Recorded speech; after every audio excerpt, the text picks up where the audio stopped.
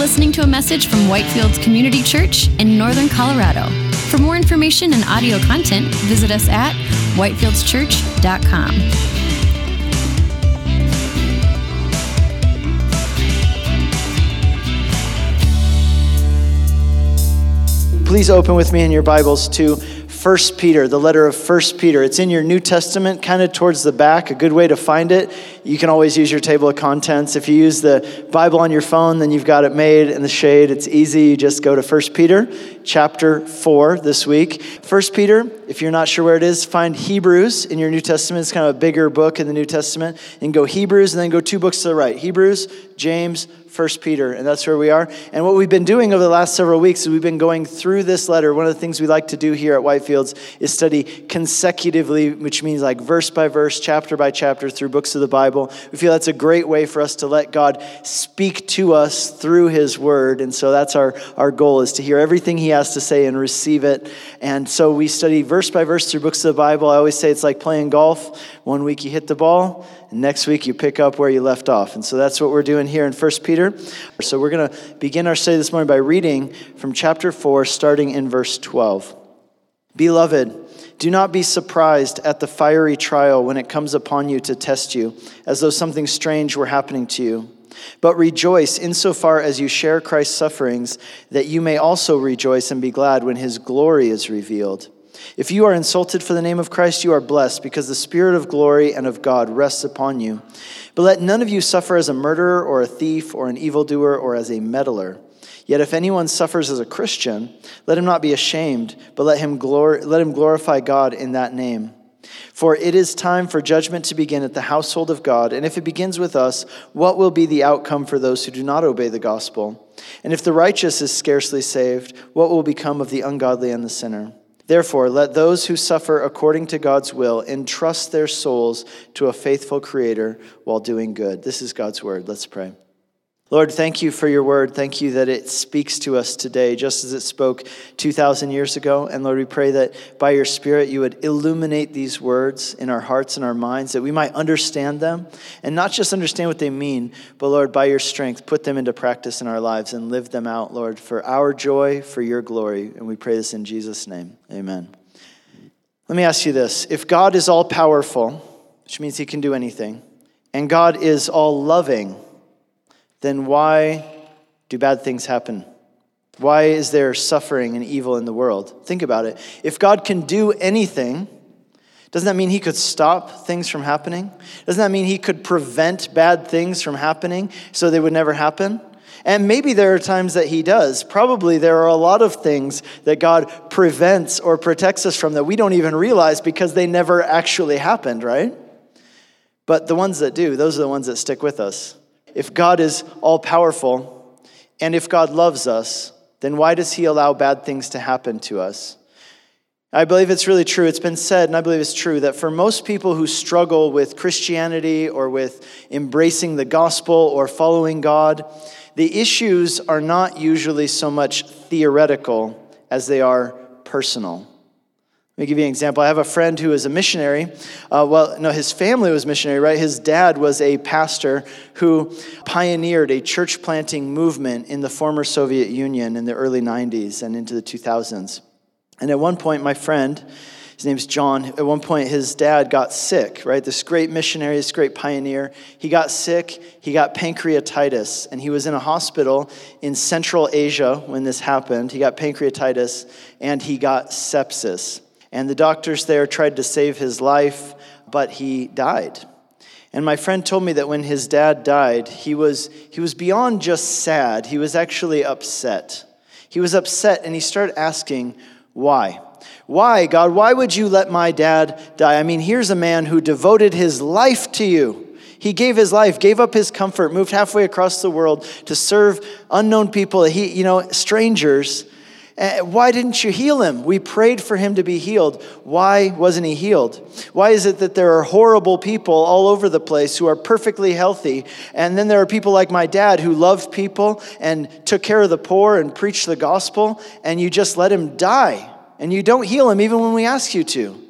And he told me in his mind, he started to even have these thoughts like, maybe there is no God. I mean, maybe everything is just random and there's no rhyme or reason to anything. And, the universe is just random and things like this just happen. And I pray and my prayers are going nowhere because maybe there is no God. Now, this friend of mine, he was a Christian. He's still a Christian. But he started questioning his faith when he was faced with suffering and hardship, as so many of us do. But here's what he told me. Then his thoughts continued. He began to think a little bit differently. He said, he began to have these thoughts and began to think, wait a second, my dad is just one person out of billions of people who have lived and suffered and died and gotten sick in accidents and things like that. My dad's just one person. And honestly, a lot of really good things did happen during his life. But here's the thing he said, look, lots of people have gotten sick and suffered, but I only began to question God when it was personal, when it was something personal. In other words, his struggle, and I believe for most of us, the struggle isn't just theoretical. It's personal when we talk about suffering. It's not just why do bad things happen. The question really gets asked, or it really gets intense when we start wondering, why do bad things happen to me or to people I love? See, because if God can do anything, and if God loves me, then why doesn't God stop things from happening? Why does he let bad things happen to me? Well, here in 1 Peter chapter 4, particularly in verse 19, Peter uses a very, very interesting phrase. He talks about people who are suffering according to the will of God. He says that some of our suffering can actually be according to the will of God. And that brings up some really important questions about the nature of suffering and whether suffering can actually have a positive and useful role in our lives and in God's plan for the world. In this section, Peter's going to address three important topics in regard to suffering and the will of God. And those are these. Number one, we're going to talk about assumptions about suffering. Number two, he talks about the redemption of suffering. And number three, he gives us a new way to think about suffering. So let's talk about the first of these, assumptions about suffering. Peter begins this chapter, or this section within this chapter, in verse 12 by saying this, "Beloved, do not be surprised by the fiery trial when it comes upon you to test you, as if something strange were happening to you."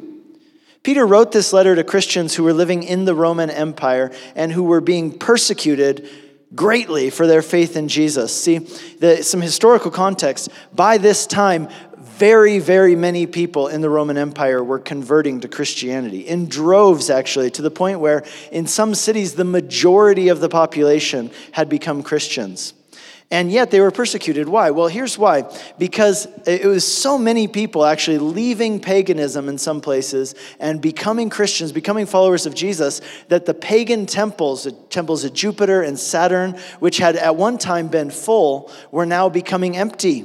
And see, these things, they were a big revenue source, right? They brought in a lot of money. People would go make sacrifices. There were a lot of other acts that they would do there, and they would pay money to do these things. And so there's a whole economy built around this. And so as people are converting, in large numbers from paganism to Christianity, the temples to the pagan gods are emptying out. It's messing up the economy, not to mention some people are traditionalists, right? They say, hey, when I was a kid, things were better, right? Not like the kids today, with all their, newfangled things. When I was a kid, we didn't have no Christianity. We all went to the pagan temple and that was better, right? You know how people are. And so you had these traditionalists on the one hand, you had the part of it that affected the economy on the other hand, and people weren't happy about the fact that so many people were converting to Christianity throughout the empire. Now, in 64 AD, something happened that was kind of like the match that lit the fire. And that's really what it was. It was a fire. In 64 AD, there was a great fire in the city of Rome that destroyed almost half the city, and it killed a lot of people. And Caesar Nero took that opportunity to blame the fire on the Christians. Now, he didn't say that the Christians started the fire. They knew that the Christians didn't actually start the fire. What Nero said is that the reason the fire happened is that the gods were angry because all these people were no longer going to the pagan temples and now becoming Christians. So the gods are angry that people aren't visiting their temples, so they allowed this tragedy to happen in Rome, and Caesar Nero said something has to be done about these Christians, and so he instigated the first official persecution of Christianity in the Roman Empire in 64 AD, and that set off 200 years straight of Christian persecution in the Roman Empire under people like Trajan and Hadrian, the names you might have heard of before. But they started this persecution, and what happened is that Christians were being rounded up. They were being arrested. Their houses were being plundered, sometimes burned and razed to the ground.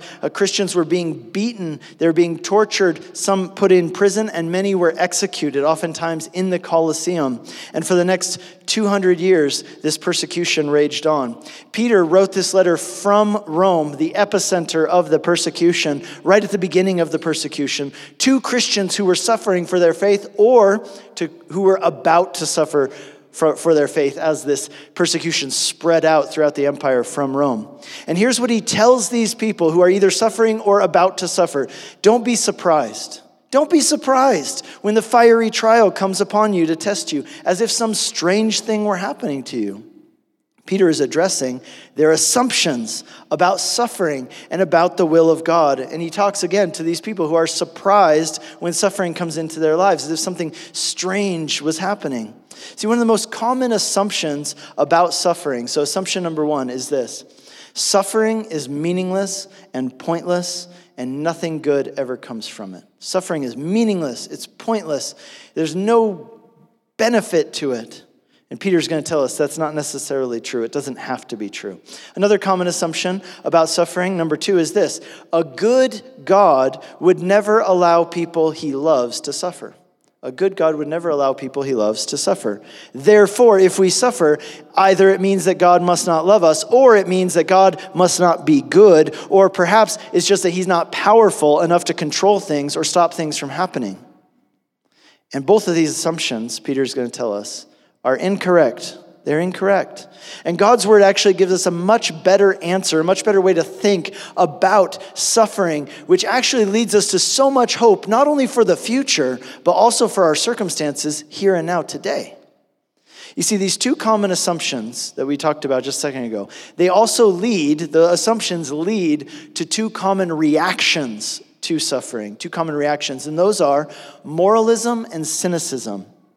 Moralism basically says this: if you do all the right things, then God will be obligated to protect you. After all, good things happen to good people, and bad things happen to bad people. So if you're a good person and you're doing all the right things, then God owes it to you to protect you and not let bad things happen to you. Therefore, if something bad happens to you, either it must mean that God is mad at you, or he's punishing you, or that God is being unfair, and he owes you an answer because he isn't keeping up his end of the bargain.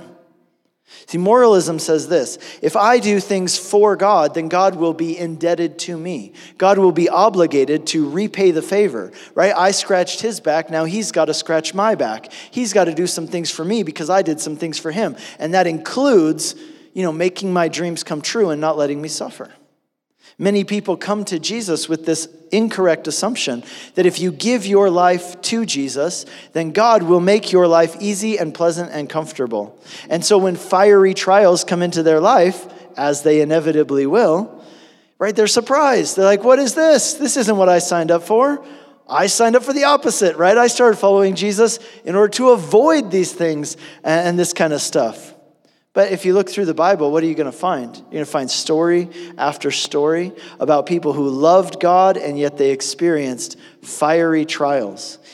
Even Jesus himself suffered. Think about it. This is really the death knell to this idea of moralism. It's this: Jesus himself suffered. The one person who the Bible tells us lived without sin, who never did anything wrong. He did everything that the Father told him to do, and still he suffered. Jesus suffered so much, in fact, that one of the titles given to him in the Bible, he's called the Man of Sorrows, acquainted with grief. He suffered disappointment. He was stabbed in the back. He was stabbed in the front, right? Like he was mistreated. He was misunderstood. He was attacked. He was betrayed. And he suffered physically. So if Jesus suffered so much during his life, then should we be surprised if we suffer in our lives? Not at all. Even if we're doing exactly what God wants us to do, suffering will still be part of the story. Another common response to suffering is cynicism. Cynicism is like my friend John was tempted to go to, right? Where you say, you know what? this is all just random. Suffering's random. Bad things just happen. Life stinks. Then you die. There's no need to over-spiritualize things and believe that there's a purpose behind everything. There really just is no explanation, no rhyme or reason. It's all just random. And the Bible would say that's not true either. It's neither moralism nor cynicism. Rather, we live in a broken world where sin and death and suffering are realities that we live with and deal with. And yet there is also a good and loving and sovereign God. And so suffering isn't just completely random, nor does it work in a moralistic way of earning and deserving. So then, how should we understand suffering and how it relates to the will of God? Well, let's talk. That leads us to our next point, which is the redemption of suffering. See, the reality is that as you follow Jesus, there are going to be some painful days. Peter's telling us, when those painful days come, don't be surprised. Don't be surprised that something weird or strange is happening. J. Vernon McGee, he put it this way. He said, the Christian life is a banquet, but it's no picnic. The Christian life is a banquet, but it's no picnic. And I like that because one of the pictures that the Bible gives us of the Christian life in the church is that of a table and a feast and a party, right? Like one of the most famous stories Jesus ever told was the story of the prodigal son who goes off and wrecks his life in sin and just wasteful living. And then he returns home to his father, and his father embraces him and puts a ring on his finger and puts robes on his back, kills the fatted calf, seats him at the table, throws a party and has a feast, right? And guys, isn't that what you want our church to feel like? That's what I want our church to feel like the party for the prodigal son who came home, like a celebration for those of us who have come home to God and found life and liberty in Christ. So the Christian life is a banquet, but it's not a picnic. Walking with God doesn't guarantee that your life will be a walk in the park, right? Here's the thing. If you follow Jesus, you will have some difficult days. But you know what else? If you don't follow Jesus, you will have some difficult days. You're going to have difficult days either way. Whether you live your life trusting Jesus or not trusting Jesus, you are going to face difficult things in your life and hardship. You're going to get old either way, whether you love Jesus or not, right? There's this thing online right now where this challenge, right, to post a picture from 10 years ago, 2009, right? So I looked up a picture of myself from 10 years ago. And guys, it wasn't encouraging. I gotta tell you, like there's basically two main differences. One is hair and the other is wrinkles, right? So I used to have a lot of hair, guys. Like it was really, really nice. You would have liked it. And I didn't have wrinkles, but now like I look at every picture of myself, I'm like, oh my gosh, I need to get like some cream or something. And I can only imagine that like in 10 years, I don't even want to know, like, what am I gonna look like then? I'm just, I can't afford to mess up my marriage is basically what it comes down to, because the years are not good on me, guys. Like I'm not aging well. It's been a rough 10 years apparently. And that's just how it is, right? The same thing's going to happen to you. Unless Jesus comes back, we're all going to get old and get sick and we're all going to die. Suffering's part of life. And there are several reasons why that is the case, right? Number one, it's because we live in a world that is broken. The Bible says that the whole of creation lies under the curse of sin and death, right? We live under this dark cloud of sin and death that taints everything, not just us as humanity, but all of creation. Things in the world don't work the way that they ought to. We all feel that. We look at the world and say, it might be how it is, but it's not how it should be. It should be different. And not only that, but we are not even the people who we know we ought to be. In addition, though, to the evil in the world and the evil that's even inside of us, right, and the evil in other people, there's also another factor in suffering, and that's that sometimes we just make bad decisions that cause problems. So beyond that, though, here's what Peter would tell us. There's another factor in this, and that is the will of God. When trials come into our lives, our natural tendency is to think, no one has ever suffered the way that I'm suffering, and therefore no one can understand. And the second thing is, there is no way through this. So number one, no one has ever suffered like I'm suffering, and number two, there's no way through that. And guess what? Neither of those things are true. As much as we tend to feel like what we're going through is unparalleled and unprecedented and completely unique, and therefore no one could possibly understand, God's word tells us this in 1 Corinthians chapter 10, that there is no suffering, no test, no trial that we face in this life except that which is common to mankind. And what that means is that there's nothing you're facing right now or that you're going to face in the future that God hasn't already taken somebody else through. Do you know that? right? There's nothing that you are going to face in life that God hasn't already given someone else the strength and endurance to get through. And if he's done it for them, if he's brought them through that same thing, then he can bring you through it as well. There's nothing you will face in this life that Jesus is not fully equipped to carry you through completely. So don't quit. Don't give up, even when you're in the valley, right? So one of my hobbies, I like to climb mountains. And this is a great feeling, right, when you get to the top of one of these high mountains. And what you get at the top of the mountain is you get perspective, right? So at the top of the mountain, you get this great experience and get this perspective where you can see everything clearly. You can see where you came from. You can see where you need to go after that. You can see everything because you're at the top of the mountain. But when you're in the valley, you don't have that benefit, right? Oftentimes in the valley, it's dark because the mountains block out the sun. Oftentimes in the valley, it's cold, right? Because again, there's no sun. In the valley, it's hard to get your bearings and know where you need to go because you can't see outside of that valley, right? So what do you got to do? In the valley, you have to trust the map, don't you? You have to trust the map. We need that map, and God's given us that map in his word. We need it all the more when we're in the valley. When you're in the valley, it's important to keep moving, keep going on the trail and trusting the map. So not only should you not quit and not give up in the valley, but here's the other thing you need to know, that God does some of his greatest work in you and through you in the valley. And that's what Peter talks about here, starting in verse 13, the redemption of our suffering. In other words, in this life, you're going to experience suffering.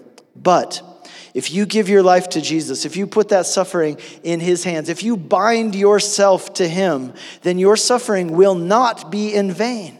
God will take that suffering and he will redeem it. He will bring good out of it, both for you and for other people through you. Check out what Peter says about this, starting in verse 13. He says, "But rejoice insofar as you share in Christ's sufferings, that you may also rejoice and be glad when his glory is revealed." In other words, it may be dark now, but it's not always going to be this way. Dawn is coming. There's a new day on the horizon in which suffering and death and sickness and pain and tears will be no more. The good news of the gospel is that because of what Jesus accomplished in his life, death, and resurrection, one day everything in this world that is wrong is going to end forever, and things that will be made right. There will be a new heavens and new earth in which there won't be any wheelchairs, there won't be any medications. But that's not all that Peter's saying here. Think about this. Peter is tying our suffering to Jesus' suffering. He's tying our suffering to Jesus' suffering. That's why he says you can rejoice when you share in Jesus' sufferings. He specifies this in verses 15 and 16. Peter says in verse 15, he says, look, a lot of people suffer. Murderers suffer. Thieves suffer. Evildoers suffer. But verse 16, he says, but if you suffer as a Christian, then you should glory in God. In other words, you can hold your head up high and consider yourself blessed and privileged if you suffer as a Christian. In other words, there's something unique about the way that Christians suffer versus the way that other suffering takes place, right? There's something different about our suffering. And before we go on, just a quick side note in verse 15 that's interesting, but it's not really the main point, but I do want to kind of point it out. In verse 15, Peter gives this list of kind of really bad sins: murder, stealing, doing evil, and then he tags another one on the end of that. Did you notice that? And meddling in other people's business. So, some translations say busybodies. A busybody or a meddler is someone who occupies themselves with someone else's business rather than minding their own business. There's a great proverb about this, by the way. In Proverbs 26, verse 17, it says, "Whoever meddles in a quarrel not his own is like one who grabs a passing dog by the ears." So isn't it interesting, though, that Peter gives this list of really bad sins? Murder, stealing, evil, meddling, getting involved in other people's business, being a busybody, talking about other people's stuff. Why does he list that here? Well, I think on the one hand, it's because I think many of us do this and we don't think it's a really big deal. Peter wants to say, actually, it is a big deal. On the other hand, though, I think that Peter is trying to help us see something about ourselves. Right? So many of us, our MO, our immediate thing is like we excuse ourselves. And we'll say things like, well, I'm not really that bad, right? Like, I'm not like other people out there. Like, I've never murdered anybody, or I'm not a thief, or I'm not like Hitler. And Peter says, okay, so you're not like Hitler, and you're not a thief, and you're not a murderer, but are you a meddler? Of course you are, right? Of course, right? And so we don't want to consider ourselves really bad people. And then he says, and meddlers, right? And busybodies. In other words, he's got us right there. He's trying to tell us, look, you're in the same boat as these people. Peter's saying this, we all sin, we all fall short, and sometimes we suffer because of dumb things we do. We don't just always suffer for the name of Jesus. But, he says in verse 16, there is something unique about the way that Christians suffer. There's something different about our suffering. He tells us what it is in verses 13 and 14. If you go back a second, it says this, as Christians, our suffering is tied to Jesus' suffering. So we can actually rejoice in and glory in our sufferings. Let me tell you why.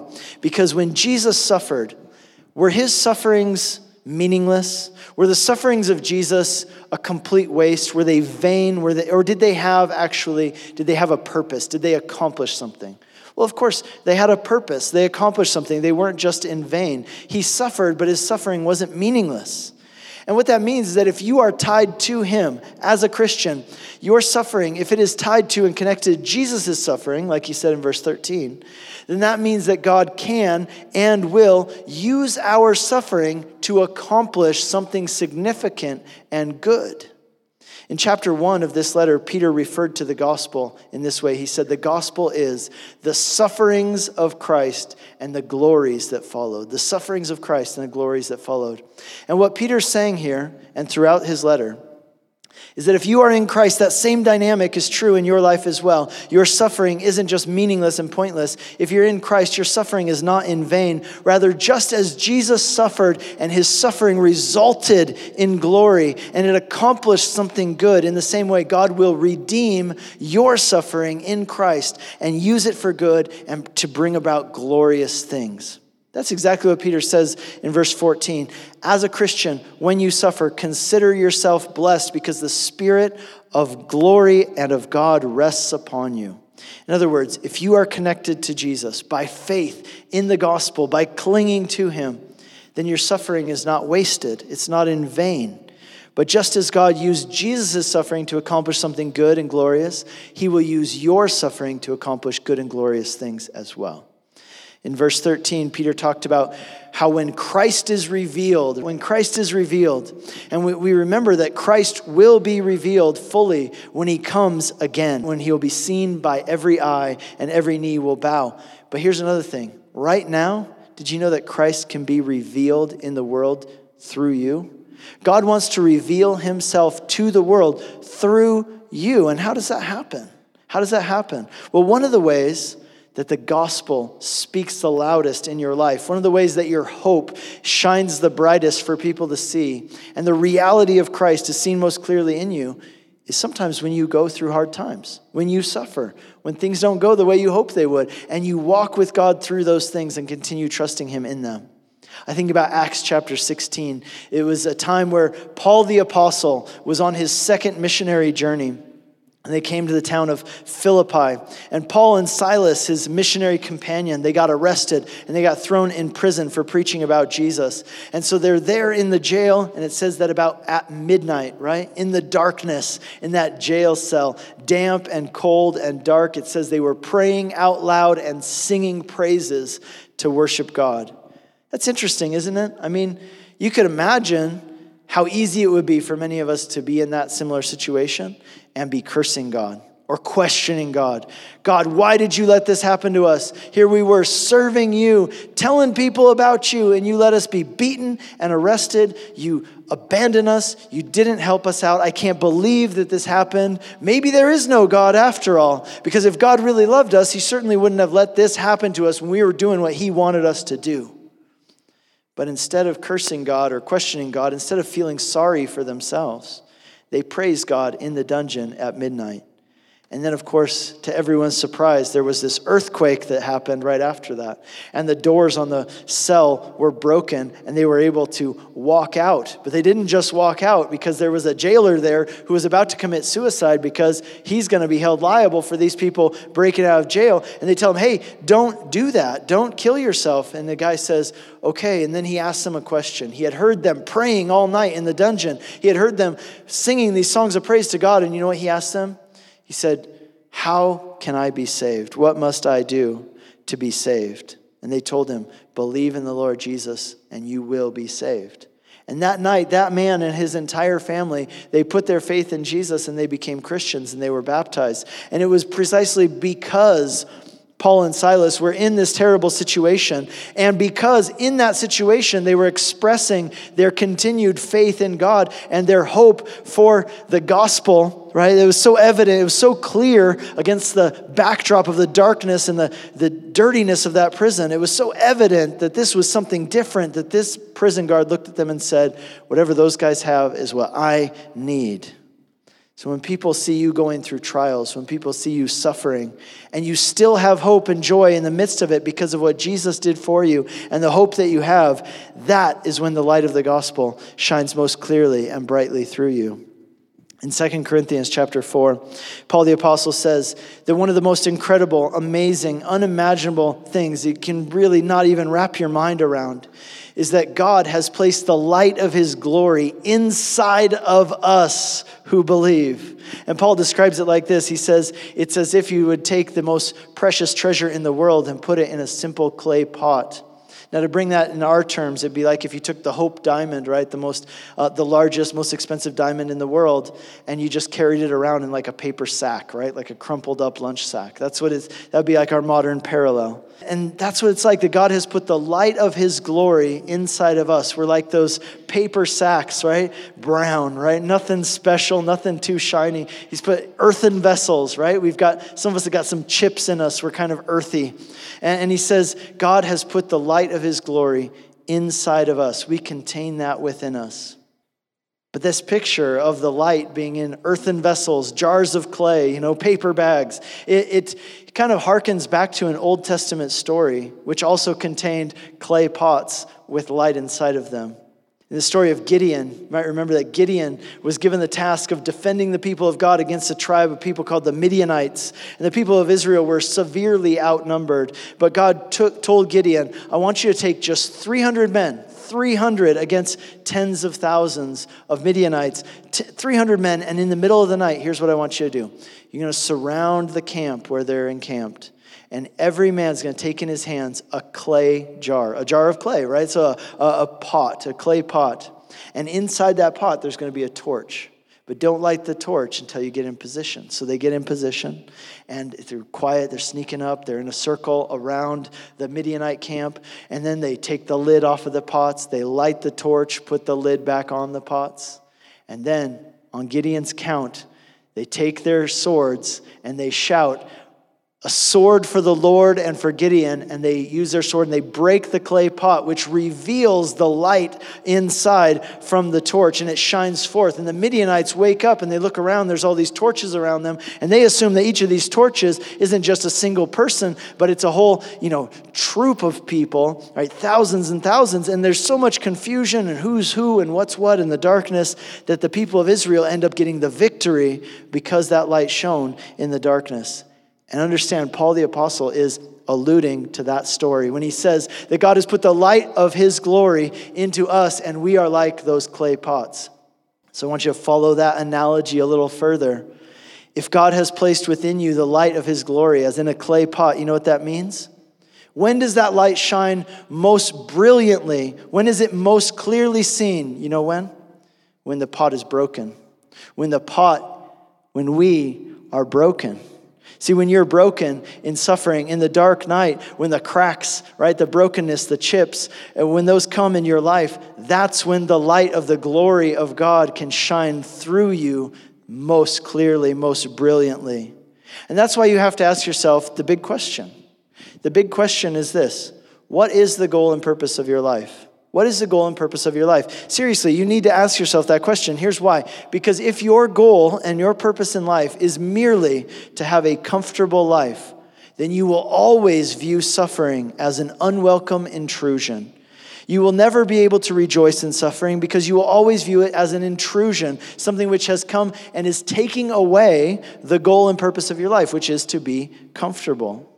If, on the other hand, your life has a bigger purpose, a higher goal, a greater mission than just your own comfort, then can suffering have a value? Absolutely it can. If the purpose and meaning and goal of your life is fellowship with God and being used by God to accomplish his mission in the world, then in that case, can suffering have value? Of course it can. I remember taking my babies to get vaccinated, all of them, because my wife really hates doing it. She would be like, hey, you have to take them because I can't handle it. It's just a heart-wrenching experience. You take this little baby in there who trusts you, right? And the baby's looking at you and they're all happy and smiley. And you take them into this room, and then all of a sudden in walks this stranger and takes this needle and stabs them right in the flesh, right in their healthy little flesh, stabs them right there. And not only does the needle hurt, but it contains things which have the ability to destroy your child, to kill them, to destroy their health and actually kill them. And the thing, though, is that moment of pain can save them from greater suffering later on. In the right amount, those same things which can kill them can actually make them stronger and save them from greater suffering later. See, as your baby looks at you, though, right, they look at you with this shock in their eyes, like, I thought I could trust you, right? Like, you betrayed me. Like, I thought you loved me. How could you allow that person to do that to me? And you know, though, that there's no way that child can yet possibly understand that the reason you let them experience that pain is precisely because you love them. See, in the same way, there are things which God in his love allows in our lives, suffering in our lives, to accomplish good things. I'll give you a quick list of things from the Bible. You can jot it down or it'll be in the app for later. Here, number one, God uses suffering to draw people to himself. He uses suffering to draw people to himself. C.S. Lewis said, God whispers in our pleasures, he speaks in our conscience, and he shouts in our pains. It is his megaphone to rouse a deaf world. Just like the prodigal son, didn't return to God until he hit rock bottom, so many of us, that's what it takes to get us to turn to God. That's not punishment, that's love. Secondly, God uses suffering to produce humility within us, which is for our good because God opposes the proud but gives grace to the humble. Thirdly, God allows suffering to build our character and holiness and hope. That's what he talks about in verses 17 and 18 here in 1 Peter chapter 4. God allows suffering, number 4, to help you develop compassion, kindness, and empathy for others. Number 5, God uses sympathy to advance the gospel. And number 6, suffering can be used to bring glory to God. So with these things in mind, it leads us to our third and final point, which is this: a new way to think about suffering. Rather than hating it, rather than simply enduring it, rather than questioning God because of it, Peter tells us that because of what we know about God and how he can and does and will use even our suffering for his mission, and what that means, that we can have a totally new outlook on it. We can welcome it with joyful expectation, excited to see what God will bring out of it.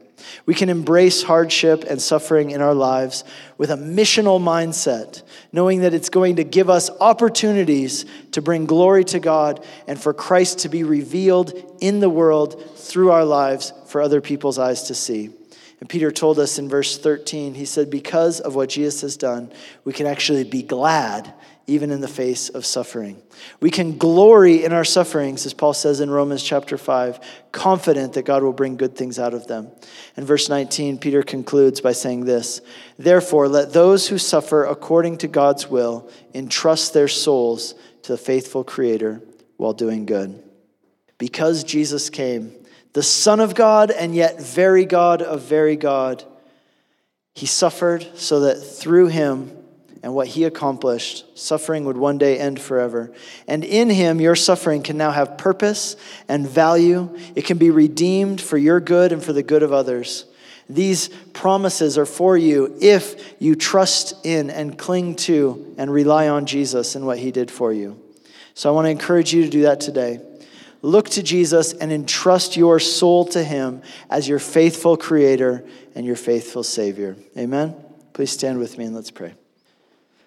Lord, we thank you that you are truly a faithful Creator. You're a faithful Savior. Lord, you're the one who has not only saved us, but you sustain us. You give us the strength to walk through even difficult things. Lord, I pray for those of us today who are suffering, going through hardship, Lord, that you would strengthen us in the valley, that you would help us to keep walking and trusting the map.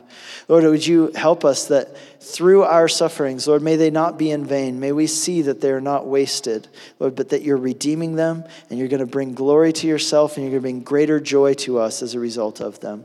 Lord, in the midst of our difficulties, may we have that missional mindset that says, through this trial, how can God be revealed more greatly? Lord, help us to have this attitude and glorify you in all things. We pray in Jesus' name. Amen. You've been listening to a message from Whitefields Community Church in Northern Colorado.